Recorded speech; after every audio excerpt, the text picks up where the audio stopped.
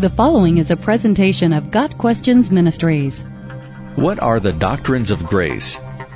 The phrase doctrines of grace is used as a replacement for the term Calvinism in order to remove the attention from John Calvin and instead focus on how the specific points are biblically and theologically sound.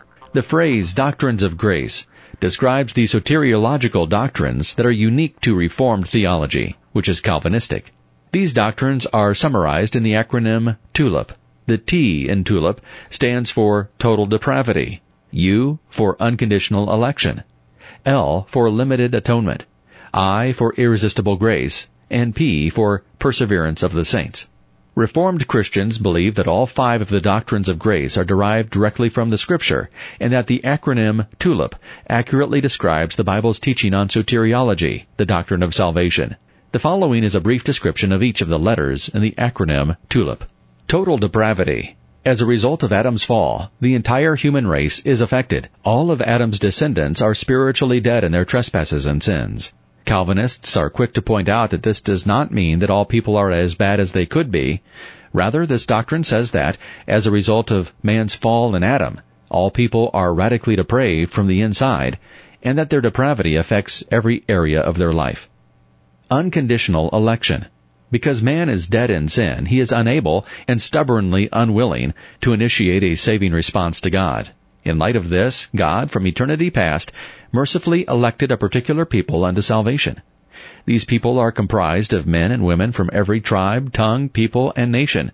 Revelation 5 verse 9. Election and predestination are unconditional. They are not contingent on man's response to God's grace, because man, in his fallen state, is both unable and unwilling to respond favorably to Christ's offer of salvation. Limited atonement. The purpose of Christ's atoning death was not merely to make men savable, and thus leaving the salvation of humanity contingent on man's response to God's grace. Rather, the purpose of the atonement was to secure the redemption of a particular people. All whom God has elected and Christ died for will be saved.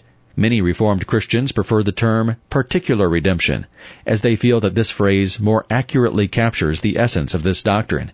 It is not so much that Christ's atonement is limited as it is particular, intended for a specific people, God's elect. Irresistible grace. God has elected a particular people to be the recipients of Christ's atoning work. These people are drawn to Christ by a grace that is irresistible. When God calls, man responds.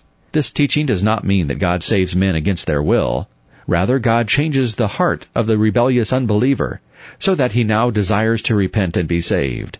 God's elect will be drawn to him, and that grace that draws them is, in fact, irresistible. God replaces the unbeliever's heart of stone with a heart of flesh. In Reformed theology, regeneration precedes faith. Perseverance of the saints. The particular people God has elected and drawn to himself through the Holy Spirit will persevere in faith. None of those whom God has elected will be lost. They are eternally secure in him. Some Reformed theologians prefer to use the term preservation of the saints, as they believe that this choice of words more accurately describes how God is directly responsible for the preservation of his elect. It is clear in Scripture that Christ continues to intercede for his people.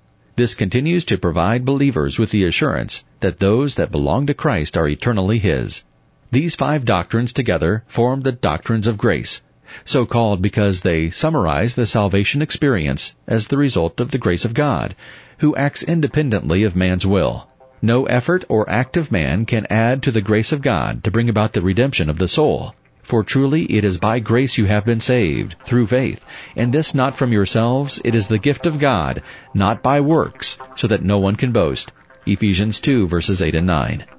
Got Questions Ministry seeks to glorify the Lord Jesus Christ by providing biblical answers to today's questions. Online at gotquestions.org.